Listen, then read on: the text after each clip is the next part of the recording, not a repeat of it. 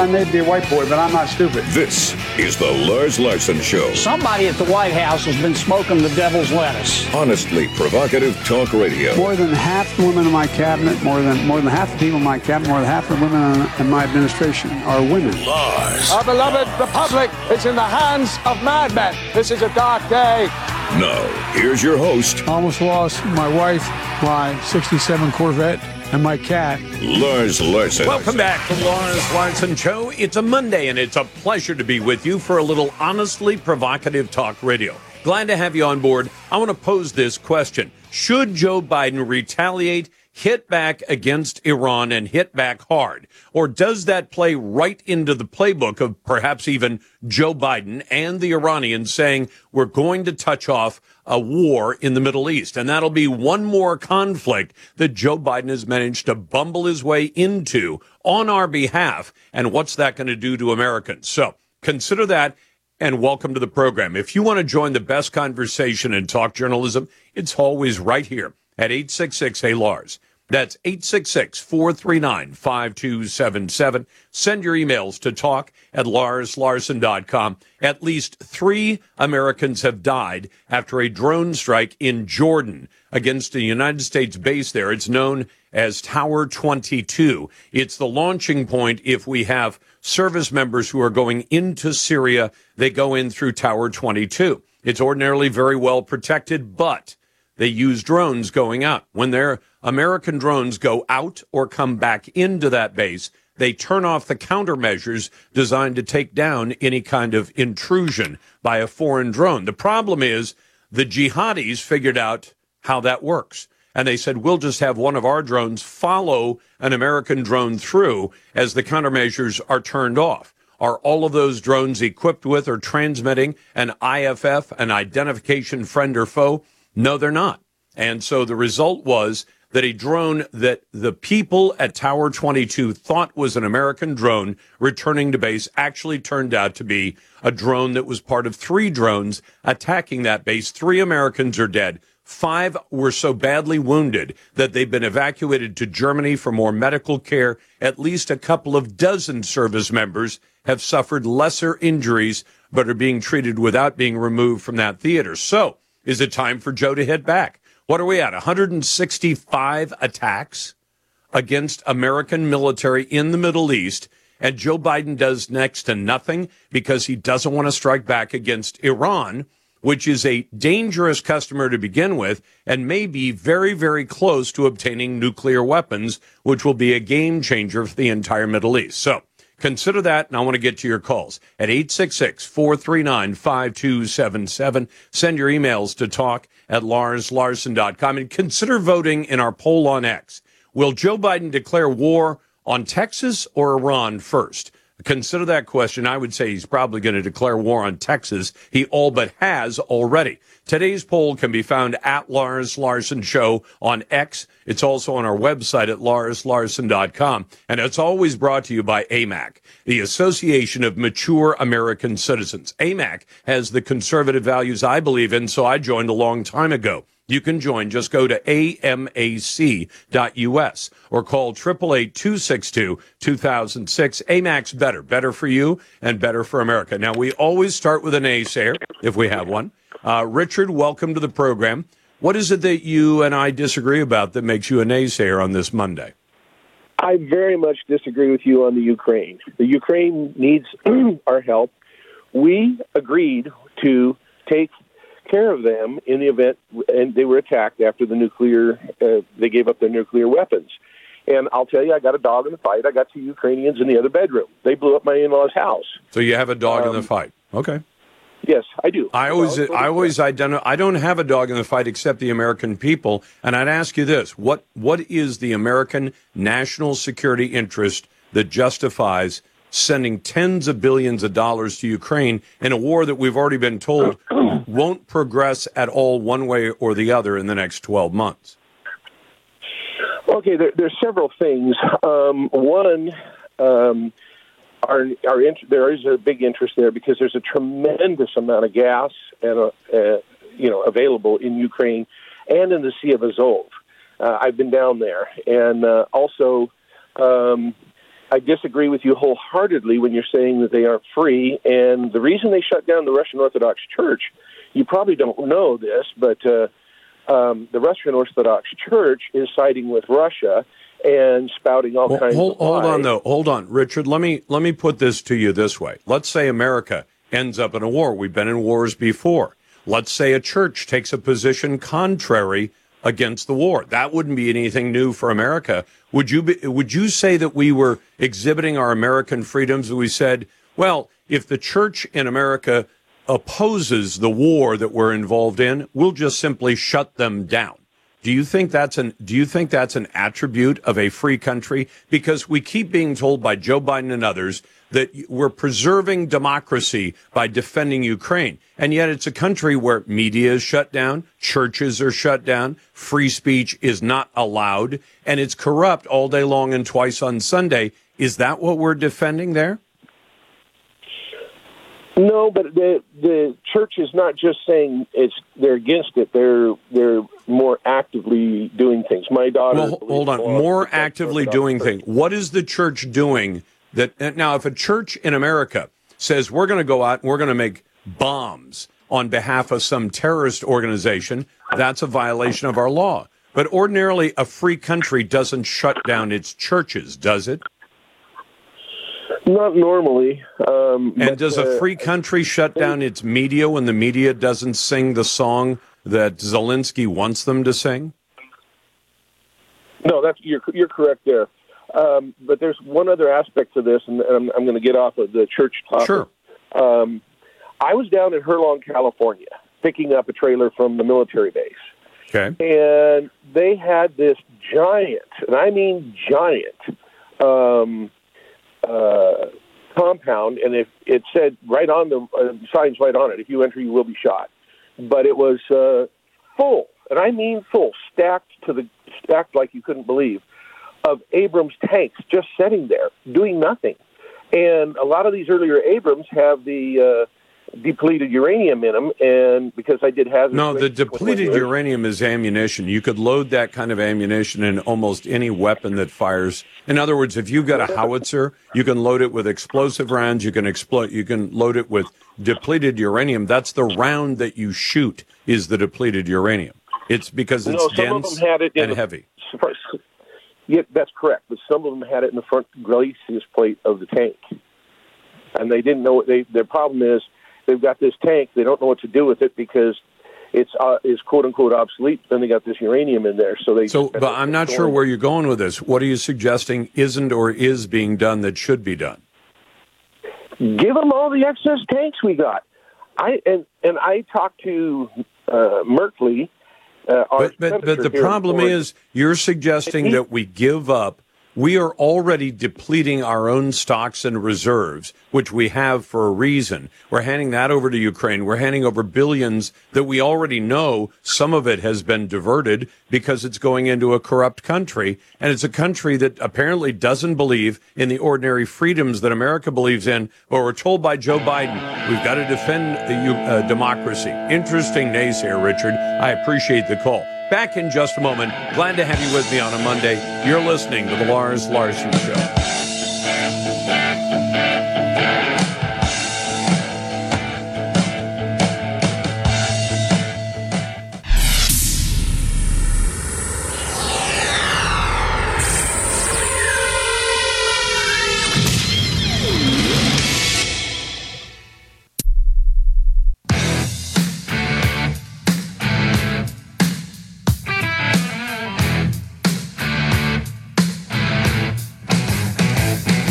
Comes brutal honesty, whether you like it or not, with Lars Larson. Welcome back to the Lars Larson Show on a Monday. If you want to jump in, we've got room for naysayers and everybody else, and of course, always room for our friend Ryan Walters, the Oklahoma State School Superintendent, former U.S. history teacher, and he's presiding over what sounds like from a distance to be a real transformation of what's going on in the state of Oklahoma. Ryan, welcome back. Oh, thank you for having me on. I appreciate it. See, I applaud the parents who show up at school and say, you're not going to be indoctrinating my kids with all this garbage, whether it's transgender garbage, DEI garbage, any of the rest of that, especially about sexual matters, that's none of your business. But now the question becomes whether or not Oklahoma has hired the woman who runs Libs of TikTok to advise the state supervisor of public schools. But does that actually translate into something that's sound educational advice? Give us your perspective. Yeah, so we're really excited to have Kaya on the team. So Kaya is a volunteer on our library committee that looks over all of these books and all the material that's been put out in the classrooms. And she's been a forefront expert in nationally on uncovering what the left has pushed on our kids. We've seen pornography, transgender ideology. And so she has been doing a deep dive into this for about 4 years now. She helped us uncover multiple examples of this here in Oklahoma. So I've been working with her for about a year now. And we just said, hey, will you come and help us? Like, we want to rid this filth out of our schools. I hear it from parents every day. And so she's been willing to volunteer her time to help us get rid of this once and for all. You know, you and I have talked about the American Library Association, the teachers unions. They have been pushing this stuff from every angle. So she's going to come in and help us rid the state of it.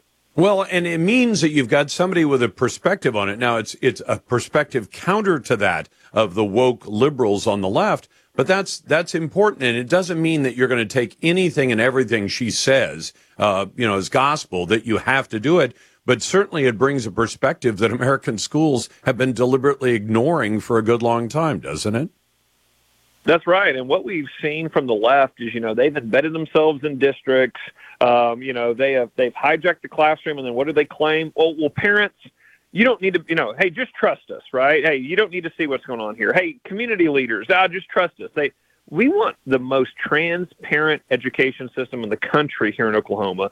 So we're bringing in folks to say, listen, we want to make sure that parents see what's going on in our schools. We want to make sure everything's age appropriate. We want to make sure that we're not allowing our classroom to be a social justice experiment on our kids. And so we're bringing in experts.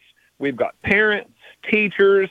We've got all of these individuals involved here to help clean up our schools and get us back to the basics so that our kids can go back to getting an education, not being indoctrinated by these left-wing ideologies. It's funny because, Ryan, as long as I've been in talk radio and news, I tell people it's a lesson I learned, not a lesson, but it was an advisory I learned from a person who's a friend of mine who's in business.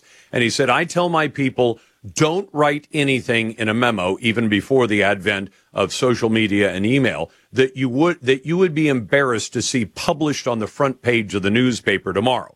Another guy told me, he says, don't say anything on that phone that your mom would object to you saying. And if you follow that advice and say, well, I'm tempted to really, write a nasty email to somebody, but if that showed up on the front page of the paper, or if my mom saw what I was saying, she would disapprove and I'd be humiliated to see it in the paper. When you've got people showing up at school board meetings saying to school boards, you can't put this book in front of my kids, and they say, well, we have to, and the parent begins to read from the book, and the folks on the school board say, stop, we can't have you say that stuff out loud.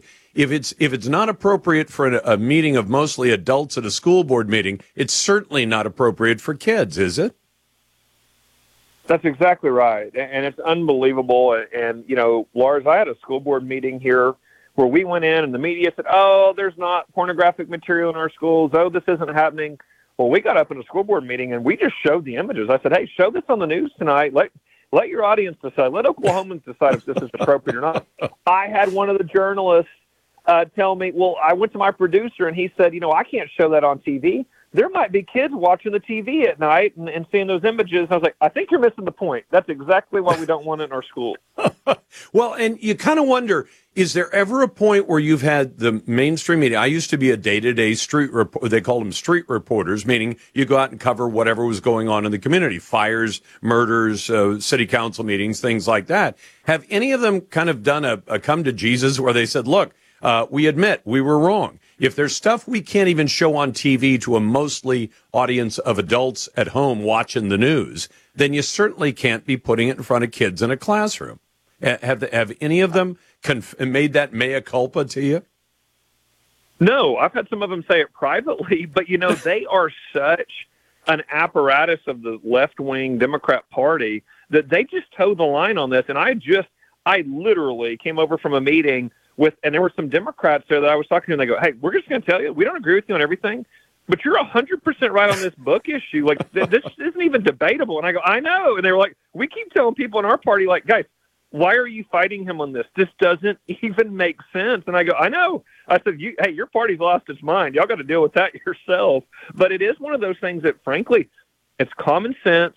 But you have the left and the media that is so out to attack conservatives that they can't go, listen, guys, can we not all agree? Reading, writing, math, science, history. Can we not agree we're underperforming in all these categories? So let's get the focus back on that. We should be able to, but the ideologues on the left just are not going to let that happen. You know what, Orion? One of the things that always kills me is I used to love to go I loved being a contrarian when the facts backed it up. I was never just, I'll be a contrarian just to be a contrarian. But I'd come back sometimes and put a story on. And if you've probably been in a TV newsroom. Typically, there are 4 or 5 screens, sometimes 10 or 12 screens on the wall. And all the competition is up there, along with the cable newses.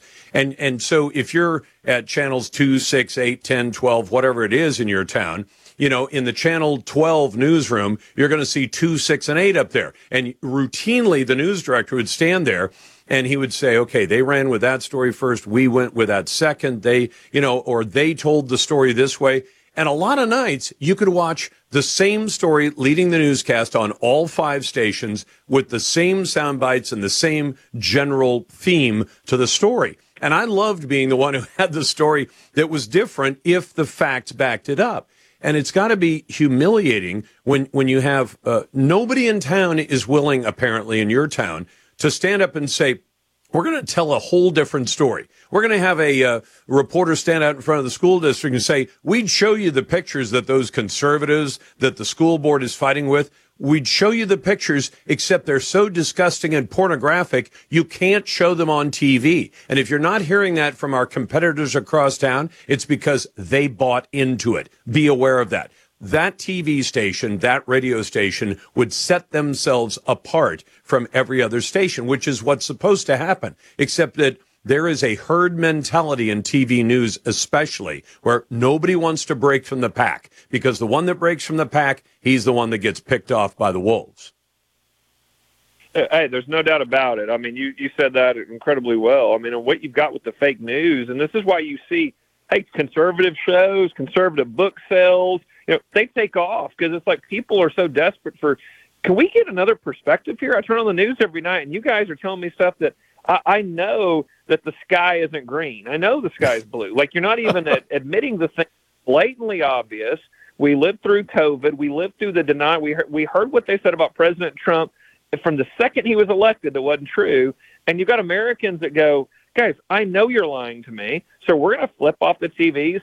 I hear this all the time on, around the state of Oklahoma and around the country of, hey, we don't read the paper anymore. We are not going to read propaganda. We are going to continue to find good conservative outlets that are at least willing to tell us the truth on these matters. And so they're going to keep bankrupting themselves. They're going woke and they're going broke, and they're not going to reverse the trend because they're ideologues. So well, I'm glad. Market pressure. And that's what's going to take. I'm talking to Ryan Walters. I'm glad to hear you've got the woman behind Libs of TikTok. And if her advice turns out to be bad, that's one thing. I don't expect that's going to be the case. But if she's coming in saying, hey, parents, you don't want this stuff in front of your kids, and the parents look at it and say, no, we don't, then you're going to find a lot of egg on a lot of faces. Ryan, thanks very much. That's Ryan Walters, the superintendent of schools for the great state of Oklahoma. Don't you wish every state in America could have a superintendent with that point of view? Back in a moment, I'll get to your calls, and we'll talk about Ilhan Omar, who says she sides with Larson Somalia. Show.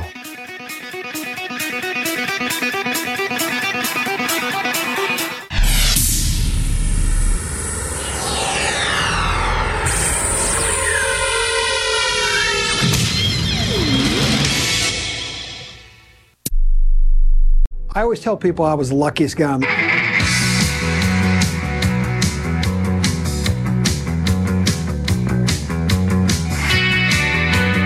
Join the best conversation in talk journalism at 866-HEY-LARS. Welcome back to the Larson Show. It's a pleasure to be with you, and it's a bonus day for me when I get a couple of naysayers, so I'm going to have to say, Eeny, meeny, miny, mo, and we'll go with Yuri. Yuri, you're a naysayer. Welcome to the program. What is it that you and I disagree about that makes you a naysayer on today's show? We disagree on Ukraine situation, and I just overheard the conversation between you and some other naysayer about what Ukraine does with church and all that. I am myself from Ukraine, so I know the situation very good. So you've got a dog in the fight. I do, yes. Okay.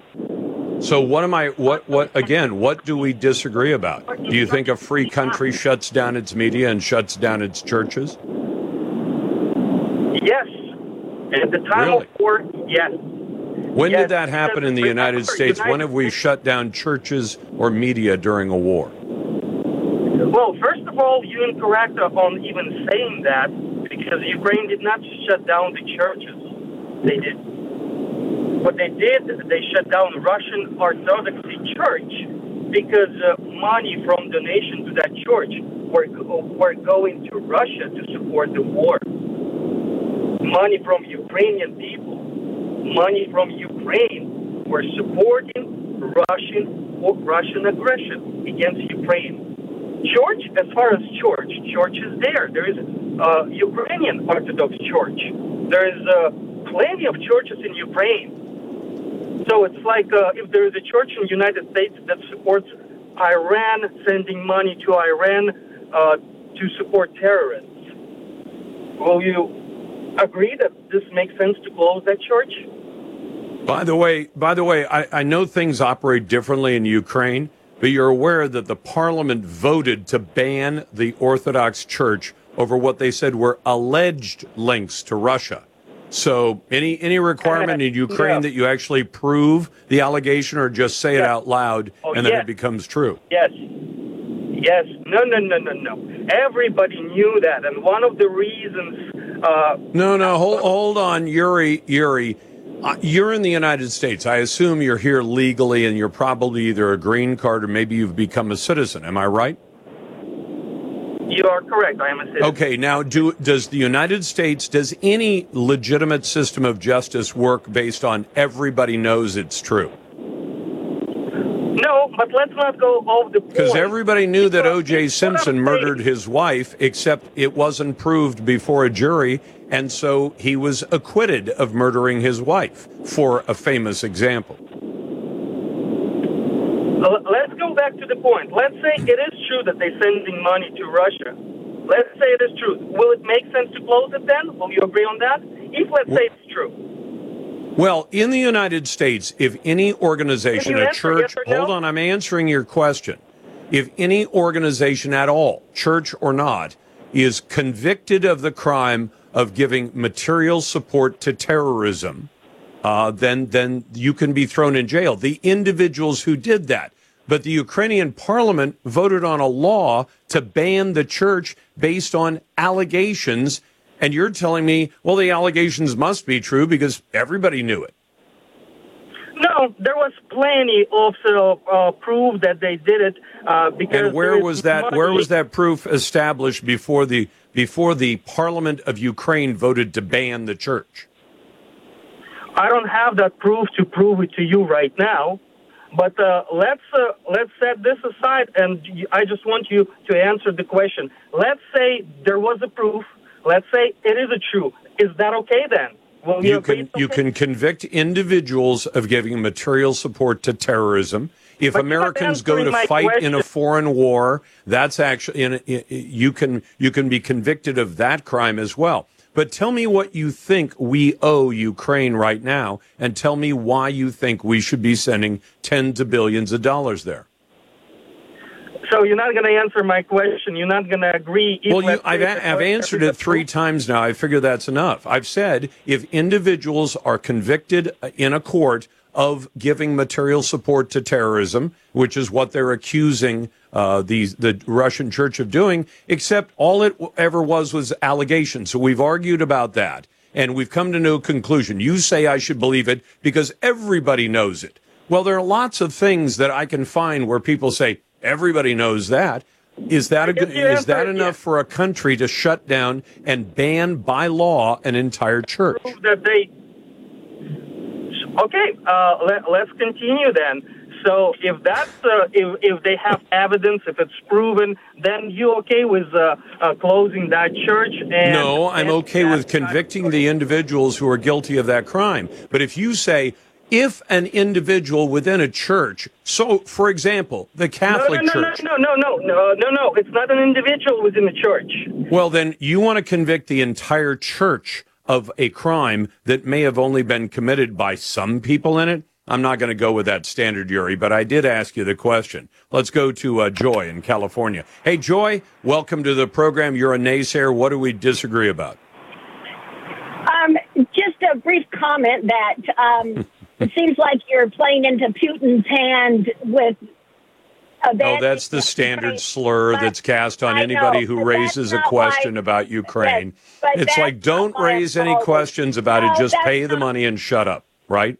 That's not why I'm calling, though. I didn't think so. Why I'm calling is that I think that there's even an element of pressure on freedom because of these book bans and what's being done in our schools. Where are the bans? Hold on, Joy. Let's start with the basics. Where are books banned? Can you tell me? Well, where you were just talking to the Oklahoma. No, all they're saying is there are materials that are age inappropriate. So, Joy, I've read books that I would never give to my 8-year-old's granddaughter. When she's 16 or 18, I might let her read the book if it was up to me. But I think around the country that they are banning books. Name one place where one book has been banned. Name it. And, well, banning them, as you said, or they're taking them out of the library. Out of the hands of elementary school children, yes. Joy, have you read books that would be inappropriate for your granddaughter to read? But I don't have any grandchildren. Okay. My point is that I feel like the response to what you're talking about of this woke ideology is putting in another ideology, and the conservatives, the status quo, that's what's been in our schools and in our country forever. And I think there's a lot of people. I would beg to differ. I'd beg to differ because, Joy, what we're talking about is, do you know what conservatives want? They don't want kids taught about sex, that there can be more than two genders or no gender at all. Those are all ideologies. I want kids taught reading, writing, arithmetic. But that's not.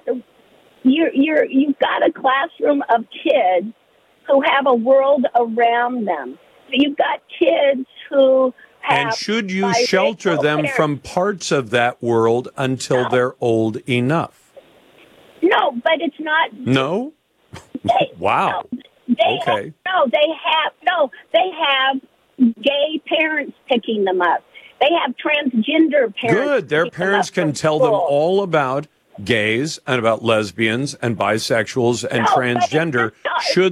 But it's not talking about the sex part of it. It's saying that there's families who have two moms. There's families who have two dads. And what if that conflicts with the beliefs of the parents and the values those kids have already been taught?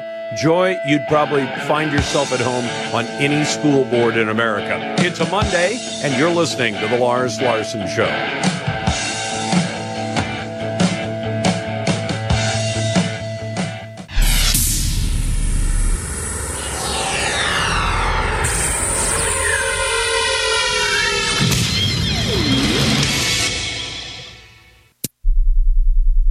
In fact, I don't have a camera on the front of my house. So I always, Sergeant Smith, I always try to let people know if I have a dog in the fight.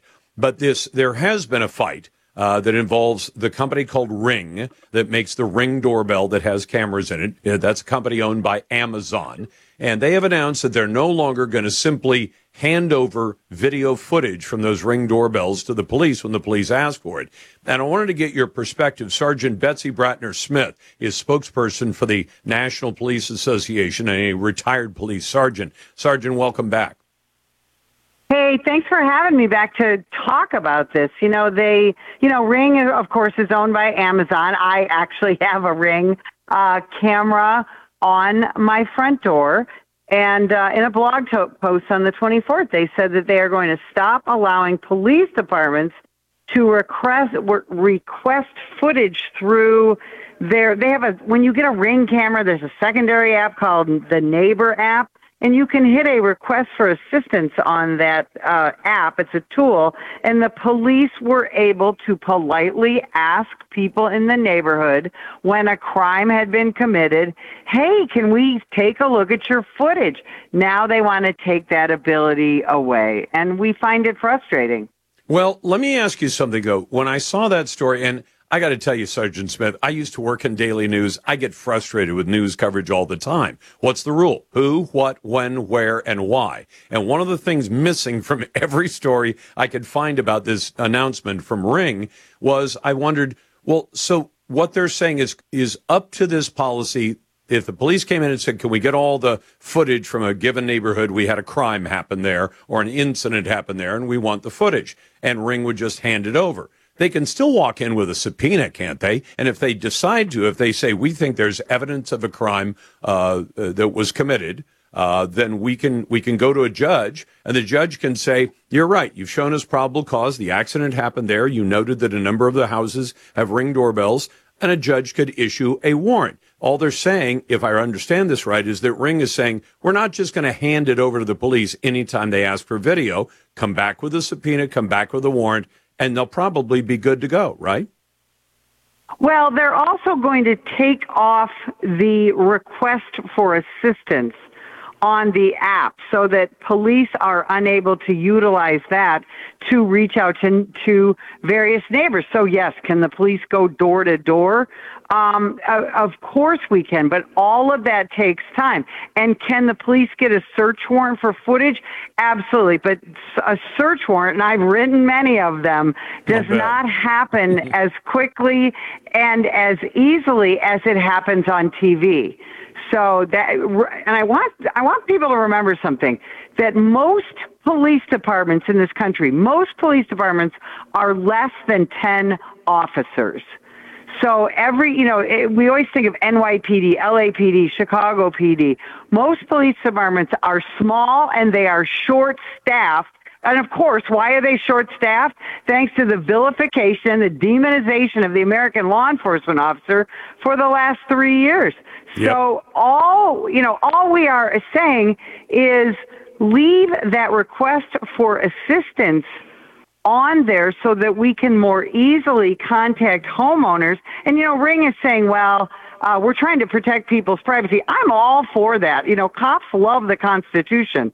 But whose privacy are we protecting? Primarily the privacy of the criminals. And, to that we say, that's a lousy idea. Here's the thing. Why are they doing this? I believe it's because of, wokeness, quite frankly, because if you dig in, if you dig into why this is happening, yep. Well, what they're saying is too many people have too many surveillance things in their yards, cameras, things like that. And that's just going to change the neighborhood into a neighborhood of racial profiling and surveillance. Boy. Well, and Sergeant, you're not going to find a better supporter of the police than I am. And I've always told people, I've been accused, you support the cops too much. I say, I always support the cops unless, A, they break the law, which does happen occasionally, or B, they break their department's procedures. Those are the two levels, because you can break your department's procedures without breaking the law. And oftentimes you break the law, you've broken procedure as well. I guess I just thought of it as, if you're really, you're investigating an incident where somebody gets stabbed in a neighborhood, well, having to go door to door is not that big a request, because chances are, if you're investigating a stabbing that happened in the neighborhood, you're going door to door anyway, because you're looking for eyewitnesses who said, yeah, I looked out the window and saw this big guy stabbing this little guy. And you're going to want that person anyway. I just wondered whether this was a legitimate, process to say, okay, you're going to have to go get a subpoena, or like they do for cell phone records and other things, or you might have to get a warrant and show, and to me, I understand departments are small. I've covered a bunch of small departments, but wouldn't you imagine a lot of these departments will end up with a boilerplate request? We had XYZ crime that happened on such and such a date in such and such a neighborhood, and we are making a request of Ring Doorbell Company for all video shot from these houses that were in the immediate vicinity of the incident during these hours or time period. And you make excellent points, but I want you to think about two things. Okay. First, using the technology of Ring and other companies to be able to, Ring is the biggest one. Again, they're just taking away our ability to politely ask through the app, through the neighbor app that's attached to Ring, may we get your camera footage? We're just asking. We're not kicking in their door, and we're not stealing it. We're asking citizens, a crime happened in your neighborhood, may we get that footage? And one more detail of that story, when they ask Ring, can we have the video from these cameras, are the owners of those cameras consulted? Because I guess, Sergeant, I could imagine a situation where, you got your neighbor at your door yelling at you saying, my kid just got arrested because you gave up the video from your doorbell camera. And I say, I didn't even know they had video. What is it, with the permission of the owner of the camera, or is it just going through Ring?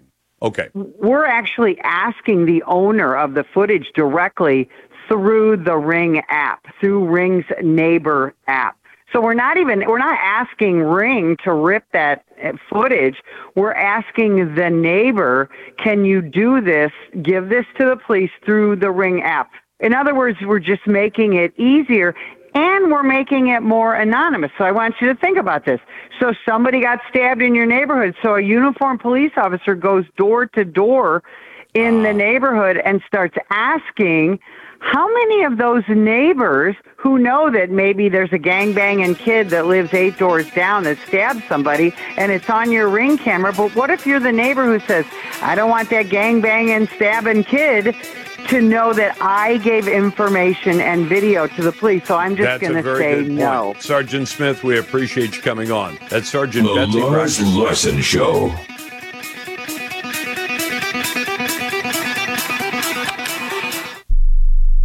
Okay, it's a nice ride. It's going to happen. Stand by playback. And now, Lars. Real Red Meat Radio. I may be a white boy, but I'm not stupid. This is the Lars Larson Show. Somebody at the White House has been smoking the devil's lettuce. Honestly provocative talk radio. More than half the women in my cabinet, more than half the people in my cabinet, more than half the women in my administration are women. Lars. Our beloved republic is in the hands of madmen. This is a dark day. Now, here's your host, Almost lost my wife, my 67 Corvette, and my cat. Lars Larson. Let me tell you who else is noticing that. Donald Trump.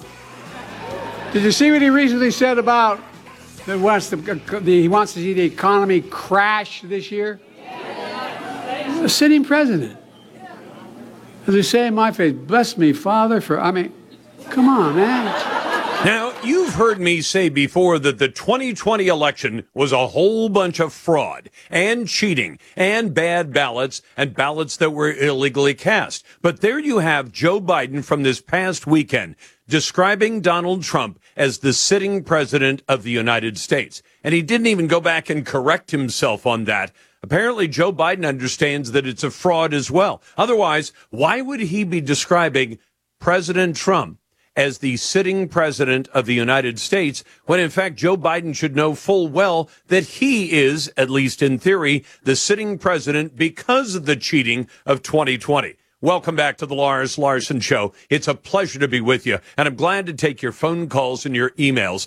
You know, we've got so much to talk about, and let me give you a taste of it in just a moment. But first, welcome to the program. If you want to join the best conversation in talk journalism, it's always right here at 866-HEY-LARS. And if you happen to be a naysayer, we've had some great naysayers today.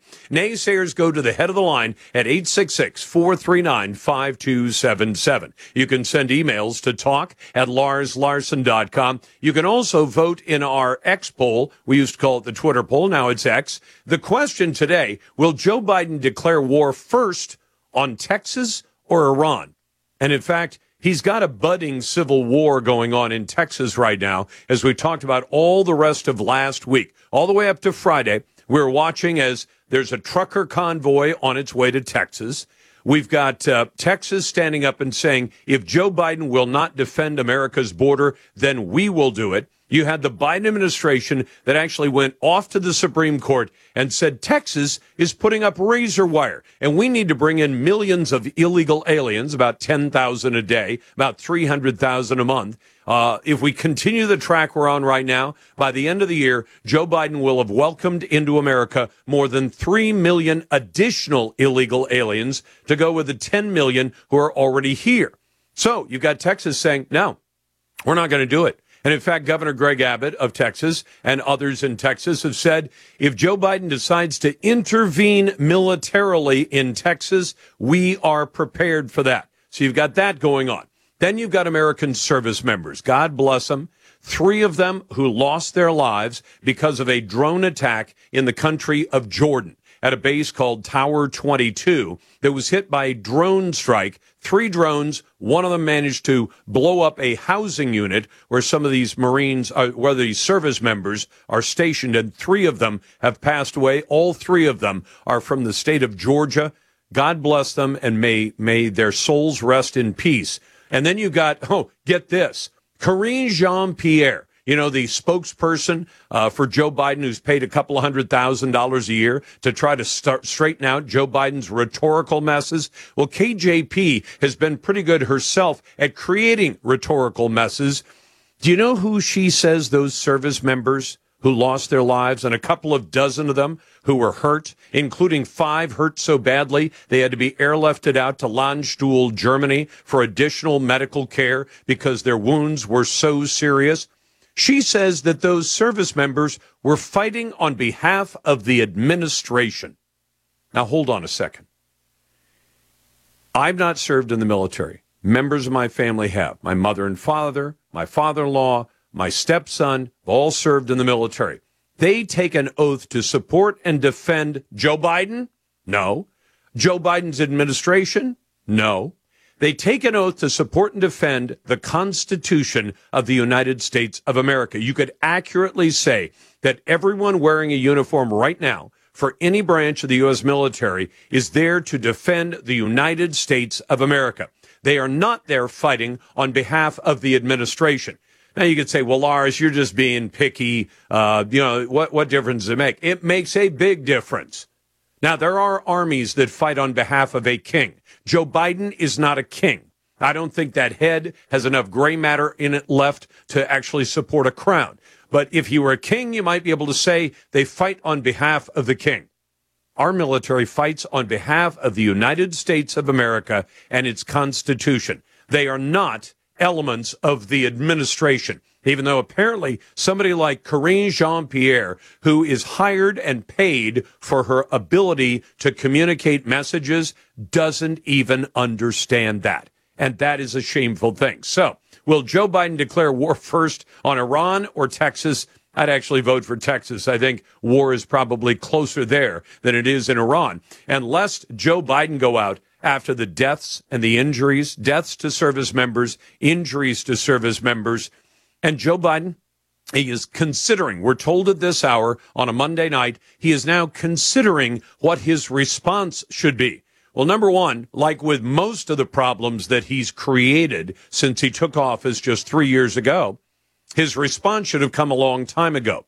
He should have decided not to pull people out of Afghanistan so quickly that 13 service members end up dying because of a terrorist bomb and rules of engagement that kept our military from killing the bomber before he killed American service members. He should have communicated to Russia, don't invade Ukraine. Instead, he gave all indications that a minor invasion of Ukraine was okay, but it wasn't okay if it was a big invasion. And then you've got China, which has been saber-rattling about Taiwan. You and I both know that China wouldn't even do that. They would not go after Taiwan if Donald Trump was in office. And Russia wouldn't have gone into Ukraine if Donald Trump was in office. And now we've got Houthi terrorists who are actually attacking American shipping in the Red Sea. They're also attacking American military ships in the Middle East. And you've got Joe Biden, who communicates weakness all day long and twice on Sunday. And he's going to continue to do that. It's going to put American lives at risk. And we all know that's the case. Anyway, glad to be with you. Joe Biden himself admitting that Donald Trump is the sitting president of the United States of America. Now, should the United States finally, is this far enough that we should finally cut off funding to the evil United Nations? You've heard me say that for literally decades. But now we find out some of the people working for the UN, for an agency we've talked about on this show as recently as last week, called UNRWA, the United Nations Refugee Works Administration or Assistance Agency, come to find out that the UN aid agency staffers actually took part in the Hamas terrorist October 7th attack on Israel, including some of them who provided rocket-propelled grenades. Exactly what kind of refugee assistance does the United Nations do? And if the United Nations does not have some kind of reason we shouldn't, the United States should cut off funding for the UN right now. As far as I'm concerned, if we could, I'd kick them out of the United States of America. They would no longer have their big palace on the Hudson River in New York City. Back in a moment. Here's what's coming up. A Somali terrorist caught at the border, but the Biden administration let him run around loose for almost a year before he was finally arrested in Minnesota. Joe Biden putting America's safety at risk, and we're going to talk about that next.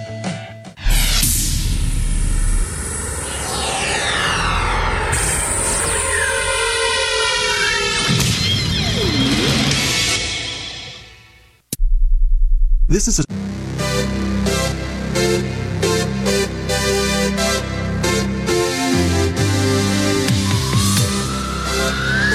Is your radio too far away?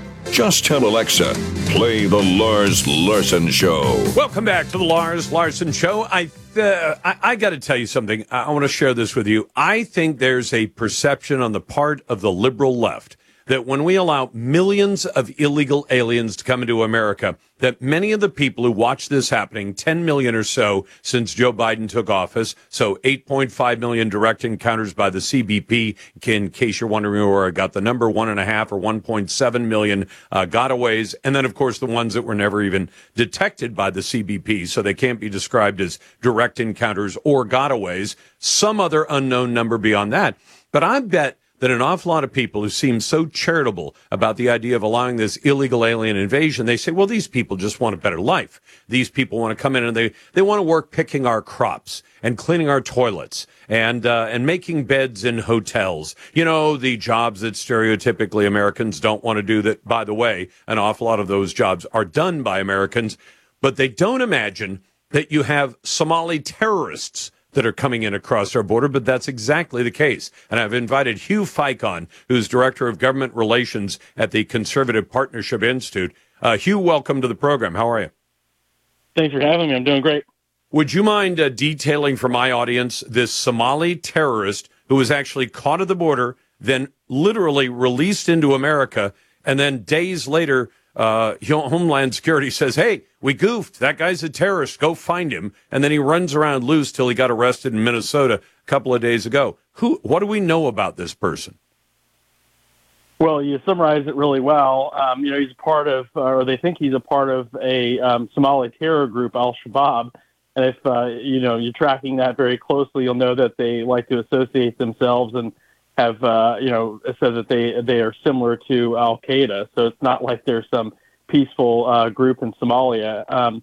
And I think this gets to the bigger point, is that we don't know who is coming into our country, and that seems fairly obvious to everybody except for the Secretary of Homeland Security, who tells members of the Judiciary Committee, members of the Senate, and various members of the Congress and the press that the border is secure and that they have a robust vetting system for who's coming in and out of the country.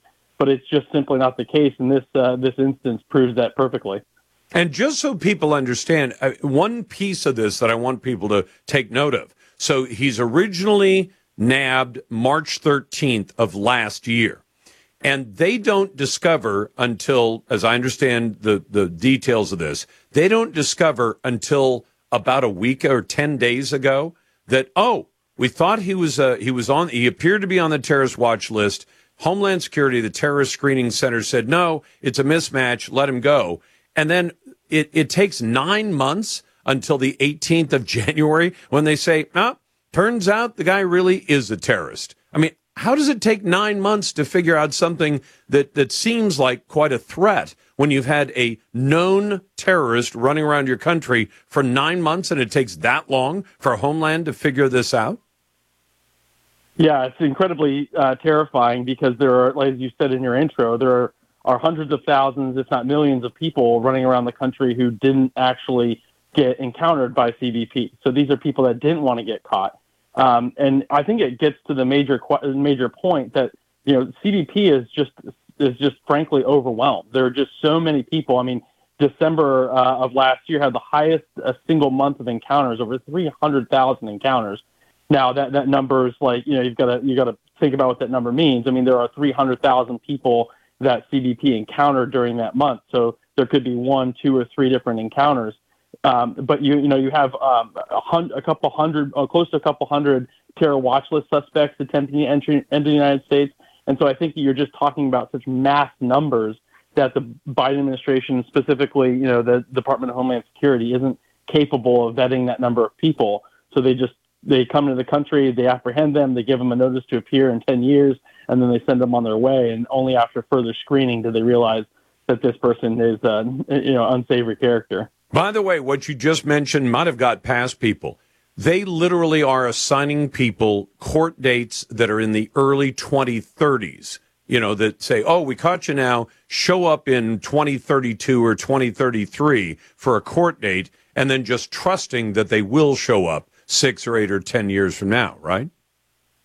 Yeah, there have been numbers of reports of aliens that are coming into the country and being given these notice to appears. And they say, early 2030, 2031, 2032. And, there's a lot that happens in 10 years. I mean, you have, children, you get jobs, you buy a house. Like, there are a lot of societal impacts within 10 years. The president should be turning these people away at the border, and using the Trump administration's authorities that they enacted to make sure that the border was tight. I mean, it was the tightest it had been in a generation. And so for this president to say he doesn't have the authorities, it's a little rich because the guy right before him was doing a pretty good job about it. By the way, it's interesting that this guy was nabbed, this member of al-Shabaab. We don't know his name, but we know he's involved in the use, manufacture, transport of explosives or firearms. He's caught in Minnesota and in Minneapolis, I guess.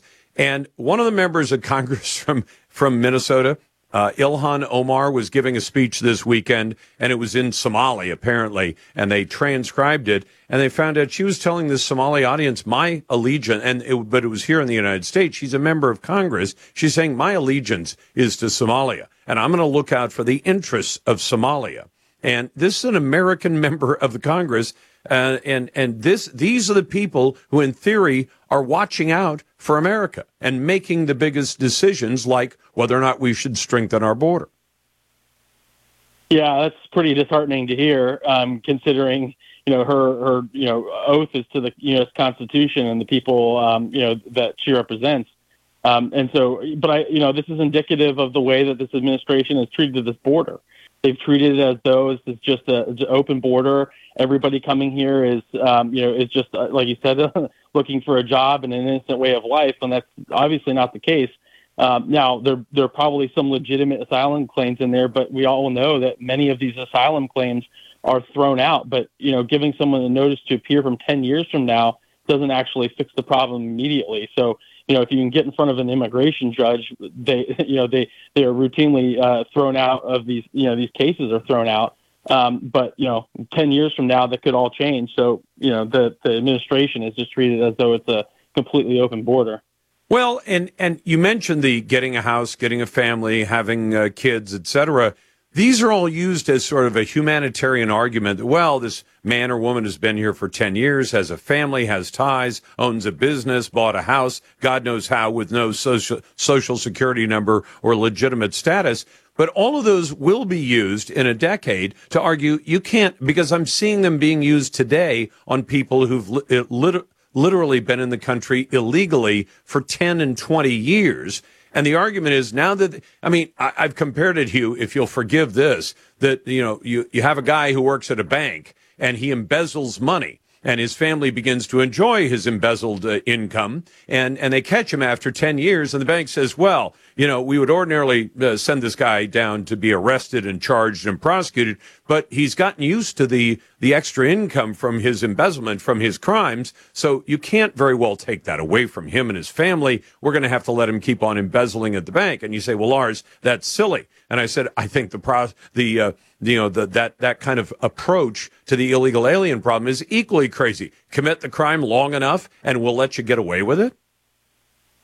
Yeah, that's exactly right. That's currently how they're being used in a lot of these cases, and certainly that's how the debate plays out in Congress, where you take a pretty sympathetic population and you use that as the rule. But I don't think this potential foreign terrorist from the Al-Shabaab group, who has been considered a foreign terrorist organization since 2008, is a very sympathetic group. At the behest of the Somali government, the U.S. carried out airstrikes against a couple of these folks, in January of this year. And so, when you think about who a lot of these folks are, and specifically this guy in particular, these are certainly not the people that we should just be turning over notice to appears and then going back and vetting them after the fact that we've turned them into the interior of the country and potentially shift them to their places that they want to go. We give them a ticket and they hop on the plane and they fly off. So we'll give terrorists a free ride to whatever terrorist location they want to go to. Hugh Fike from the Conservative Partnership. The Lars Larson Show.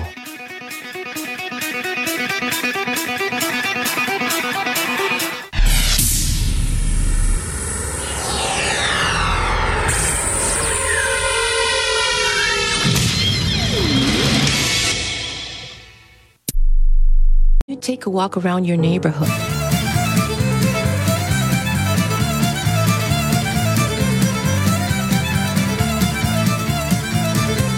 Naysayers go to the head of the line at the Lars Larson Show. Welcome back to the Lars Larson Show. It's a pleasure to be with you, and I'm always glad to get your calls. Here's a question I want you to consider, and this one actually comes from a left-wing media source, the WAPO, the Washington Post, as we call it. Are we being led into Afghanistan 2.0 by the Biden administration? And here's the way they start. Still smarting from last year's failed counteroffensive in Ukraine. Yep. A lot of money, didn't get anywhere. And by the way, we're being told the estimates were from the Pentagon, don't expect anything much to change in Ukraine in the next year or so. So just write the checks, send the money, hope for the best. And I'll get to some of the send the money stuff, because you'd be stunned by the amount of money that's apparently being diverted in Ukraine, just as a lot of us feared. And we gave voice to that fear at the very beginning of this mess in Ukraine by saying, if you're going to send tens of billions into a notoriously corrupt country like Ukraine, how much of it is going to be diverted into the pockets of Ukrainian billionaires and oligarchs? But consider this. So WAPO says, still smarting from last year's failed counteroffensive in Ukraine, the Biden administration is putting together a brand new strategy that will de-emphasize winning back territory and focus instead on helping Ukraine fend off new Russian advances while moving toward a long-term goal of strengthening its fighting force and economy. Be aware of that one. You know that we're already subsidizing Ukrainian farmers, Ukrainian schools, And I'll remind you that in the first year of the conflict in Ukraine, between Russia and Ukraine, the parliament of Ukraine voted itself a 75% raise in pay. Now, I can't figure out from what's available online, but because I can't find the detail. But do you think America's Congress voted itself a pay raise during World War II? Do you think they voted themselves a pay raise during World War I? Because I would suspect they did not. In fact, I think they would have been roasted by public opinion had they decided to do such a thing. So get this. This is, again, from the left-wing Washington Post. The idea now is to position Ukraine to hold its position on the battlefield for now, but put them on a different trajectory to be much stronger by the end of 2024 and get them on a more sustainable path. Oh, hold on a second. Sustainable meaning you can continue at war as long as the checks keep clearing from the United States. The U.S. is planning to be part of a multilateral effort by almost 36 countries backing Ukraine to pledge long-term security and economic support. And by the way, I get calls all the time from people who don't like my position on Ukraine. I understand that. Most of them will tell you right up front when they call, they'll say, well, I am Ukrainian or have Ukrainians in my family. Let me point this out. I always disclose if I have a dog in the fight. If I have a personal bias in favor of something or against something, I disclose it. If you're from Ukraine and you say the primary reason you support America sending tens of billions of dollars to Ukraine is because you're from Ukraine, but you are now a U.S. citizen or legal resident, why are you advocating that? Are you concerned about this as your country, or are you concerned about Ukraine? Now, all of us have ties back to somewhere else. Everybody does. Even Native Americans will say, well, I have ties here, I have ties there, and that is the truth. But if you say, my allegiance to Ukraine is because I'm from Ukraine, and now I'm in America, so now that Ukraine is in trouble, largely, I think, because of its own internal corruption. It is a country that is a mess right now. It was a mess before the war. It will continue to be a mess after. It is corrupt all day long and twice on Sunday. And every time I hear an American politician saying, we have to support the fight for freedom in Ukraine, you mean the country that actually passed a law against one of the biggest churches in the country, the Russian Orthodox Church, the one that has shut down media outlets when they're not saying the right thing? I mean, in some ways, it might actually be a little bit of a preview of what Democrats and liberals and Joe Biden have in mind for America. When they don't like media, they close it down. When they don't like the message that's being sent, they find ways to force that media to kowtow. Now, Americans have had freedom long enough that we fight back hard against that. But in Ukraine, they shut down media if it's not telling the story that Zelensky once told. And now they're talking about sustainability and helping out strengthening their economy. So we're rebuilding the Ukrainian economy in the middle of a war that we don't know the long-term outcome of. Britain made a 10-year agreement with Ukraine. They finally made that public last week, because the prime minister in Great Britain has said, okay, we're going to support you at least 10 years. And now the Biden administration plans to release its own 10-year commitment, compiled by who else? The people you trust the least, the folks in the State Department, with the blessings of the White House, assuming that President Biden's $61 billion request for supplemental Ukraine funding is approved by a reluctant Congress. Well, let's hope that it is not. And I've had plenty of people bring up the Budapest Agreement. Can I tell you a couple of facts that you might want to put in that? Every time you hear somebody say, well, the U.S. agreed to defend Ukraine. No, it did not. There is a Budapest Memorandum. Do you know why it's not called the Budapest Treaty? Because a treaty has the effect of law in the United States. If we sign off on a treaty and it is ratified by the U.S. Senate by the required percentage, it is law in the United States. The Budapest Memo is not that. It is not a treaty. It has no enforcement mechanism in it. It was an agreement made by one American president that his successors are not bound by. In other words, when this was put together in 1994 by Bill Clinton, and would you trust him as far as you could throw him? That it's just an agreement that did not bind George W. Bush, did not bind Barack Hussein Obama, certainly didn't bind Donald Trump, and it doesn't bind Joe Biden either. It was general support, and part of it talked about going to the United Nations and seeing if you could get the support should Ukraine come under attack. So this agreement made 30 years ago that is not binding, it is not law, it is not a treaty, and it isn't even enforceable, is supposed to tell us, well, we're obligated to ship tens of billions of dollars to Ukraine. Then consider this. Our friend John Solomon over at Just the News, high-ranking Ukrainian Defense Ministry officials conspired with employees of a Ukrainian arms supplier in a scheme to embezzle $40 million meant to purchase 100,000 mortar shells for the country to use in its war against Russia.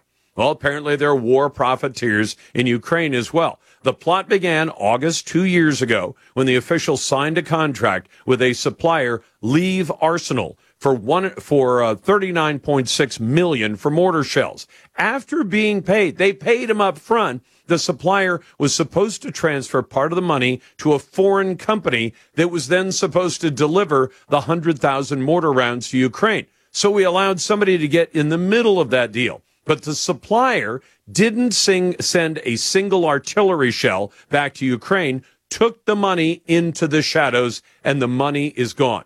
And, of course, earlier this month, John points out, the U.S. Defense Department says officials have not kept an inventory of the roughly $1 billion worth of specialized military equipment that has been sent to Ukraine already. So I would ask you this. I haven't served in the military, but all my friends in the military say almost everything they do has to be documented. You've got to have orders. You've got to have inventories. You send $1 billion worth of specialized gear to a foreign country on the other side of the planet, and nobody's got the proper records for $1 billion worth of gear? This is starting to sound like Afghanistan all over again, except it's happening in real time. Up in a moment, Catholic University of America hosting a reproductive justice event that includes abortion doulas in the lineup. We'll talk about that next.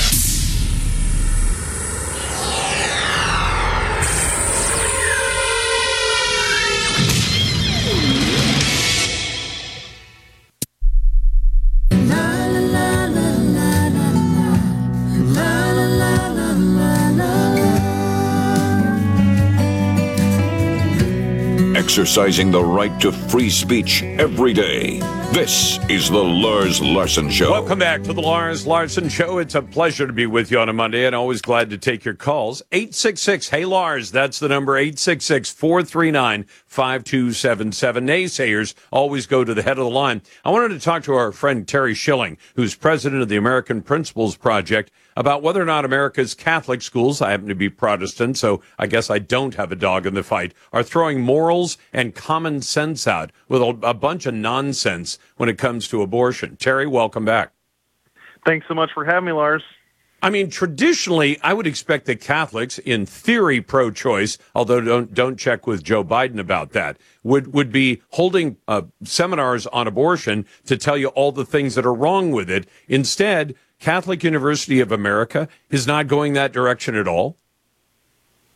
No. In fact, the latest thing is that a psychology professor invited a so-called abortion doula to the campus to speak on reproductive whatever. I mean, the irony of what these people push is it's anything but reproductive. It is hedonistic. It is all about self-gratification. It's anything but reproduction. But this is someone that talks about seahorse babies. You probably don't know what that is, Lars, but it's... We brought that up. That I'd never seen the term, and in fact, my young lady producer, who's in her 20s, said she'd never heard of it before, but she had to explain to me what it was. I had seahorses when I was a kid, but they were things you put in the aquarium. But a seahorse mom is a former female who's becoming a male, who's already had a double mastectomy, but then discovers he is pregnant, and then it presents the world with the sight of somebody with a large belly, no breasts, and a baby inside of her, right? Lars, you can say it like that with all those extra words. I just say it's a pregnant, mentally ill female, right? I would go for that. Woman, or I think that she's a man. No, but the thing that bugs me about this, you send a center-right person or even a somewhat more right-wing person like a Charlie Kirk or a Candace Owens to a left-wing campus anywhere in the country, and they will protest. They will scream in hysteria that those people are killing other people, and it's the biggest news of all time. But Catholic universities can't even be Catholic, right? Can't we have our own institutions? What was the point of bringing this woman to the campus? Is the professor there worried that her students won't be exposed to pro-abortion viewpoints or pro-homosexual viewpoints or pro-transgender viewpoints? Of course not. This is about forcing their ideology on people that don't really want to deal with it. Well, and when you say doula, I knew in general what the term meant, and I was asking my producer. I said, "You know what a doula is?" And they're sort of like it sounds. I mean, look, they're probably going to be doulas angry at me, but a midwife is one thing. You've got OBGYNs. They take care of women's health, and now apparently men's health as well. You've got midwives who assist in the birth of a baby, and then you got a doula, whose job is to be there during the birth, but not perform the duties of the OBGYN or the midwife, just sort of be there as a buddy for the pregnant woman who's about to give birth. That's what a doula is? Yeah, but this isn't that. This is an abortion doula, right? So she's in the room while the woman is ending the life of her unborn child, and while they're having to pay these doctors money to take the life of the unborn child. It's totally nuts, Lars. But this is the world we live in, where Catholics at college campuses bring these types of speakers. The thing is, we need actual Catholic ideas being brought more into the mainstream. These are pagans, right? And we've seen the pagans before. We know what their rule looks like, and their tyranny really is what it is. We know what it looks like, but we have an absence of Catholic voices, an absence of Catholic ideas in this country. We don't need more paganism. It is all. If I wanted paganism, I'd turn on CNN or MSNBC or Hollywood, all right? But we need good ideas that encourage human flourishing, which is traditionally what the Catholic Church has been known for with her ideas. Well, and Terry, one of the things I remind members of my family and also my staff, I said, look at the things that are motivating somebody to do something, so on whatever it happens to be. And what I'm wondering about is what is motivating any Catholic institution. Again, I speak with the deficit of being a Protestant, in the sense that I don't agree with their theology, but that's okay. They have their theology. What's motivating Catholic institutions to bring these ideas in to places like schools, whether it's Catholic University of America, Notre Dame has gone kind of crazy as well. But are they that desperate to have membership? Because I think they do have declining membership and declining numbers of men and women who want to be priests and nuns. What's motivating them to do this other than just, we got to keep the operation going? So I think there's two things at play here, Lars. First and foremost, there's been an infiltration within the Catholic Church. A few decades ago, there was this famous statement that all the major Catholic colleges signed. It was called the Land of Lake Statement, and Georgetown signed it, Notre Dame signed it, all of the big Catholic schools signed it, and essentially said, we're no longer going to pursue the truth of the Catholic Church and its teachings.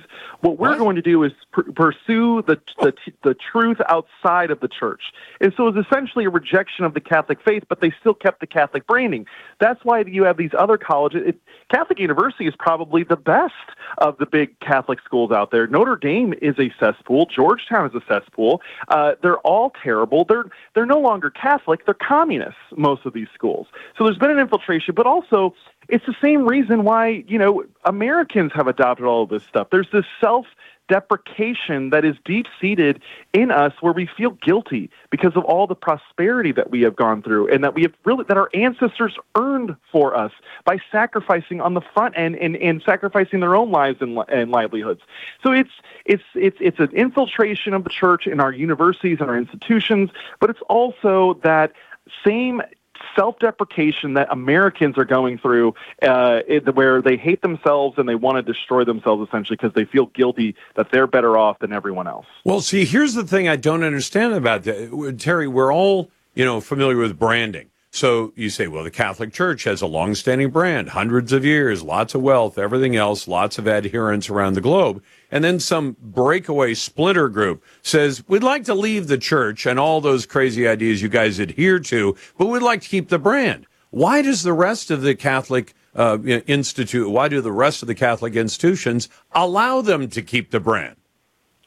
That's a question for JP2, who's passed away, and Pope Benedict, who's passed away. I mean, it's an odd thing, but they don't have any actual affiliation with the Catholic Church anymore. They used to. They used to be basically institutions of the church, but they rejected it, and so it's almost like a divorce from these universities. But Catholics in America, if you're listening to this show, you need to get your kids out of these big-name schools. They're no longer good. Send your kids to Franciscan University or Christendom.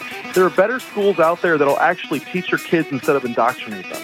Unbelievable. Terry Schilling. Terry, thanks very much from the American Principles Project. You're listening to The Lars Larson Show. The Lars Larson Show.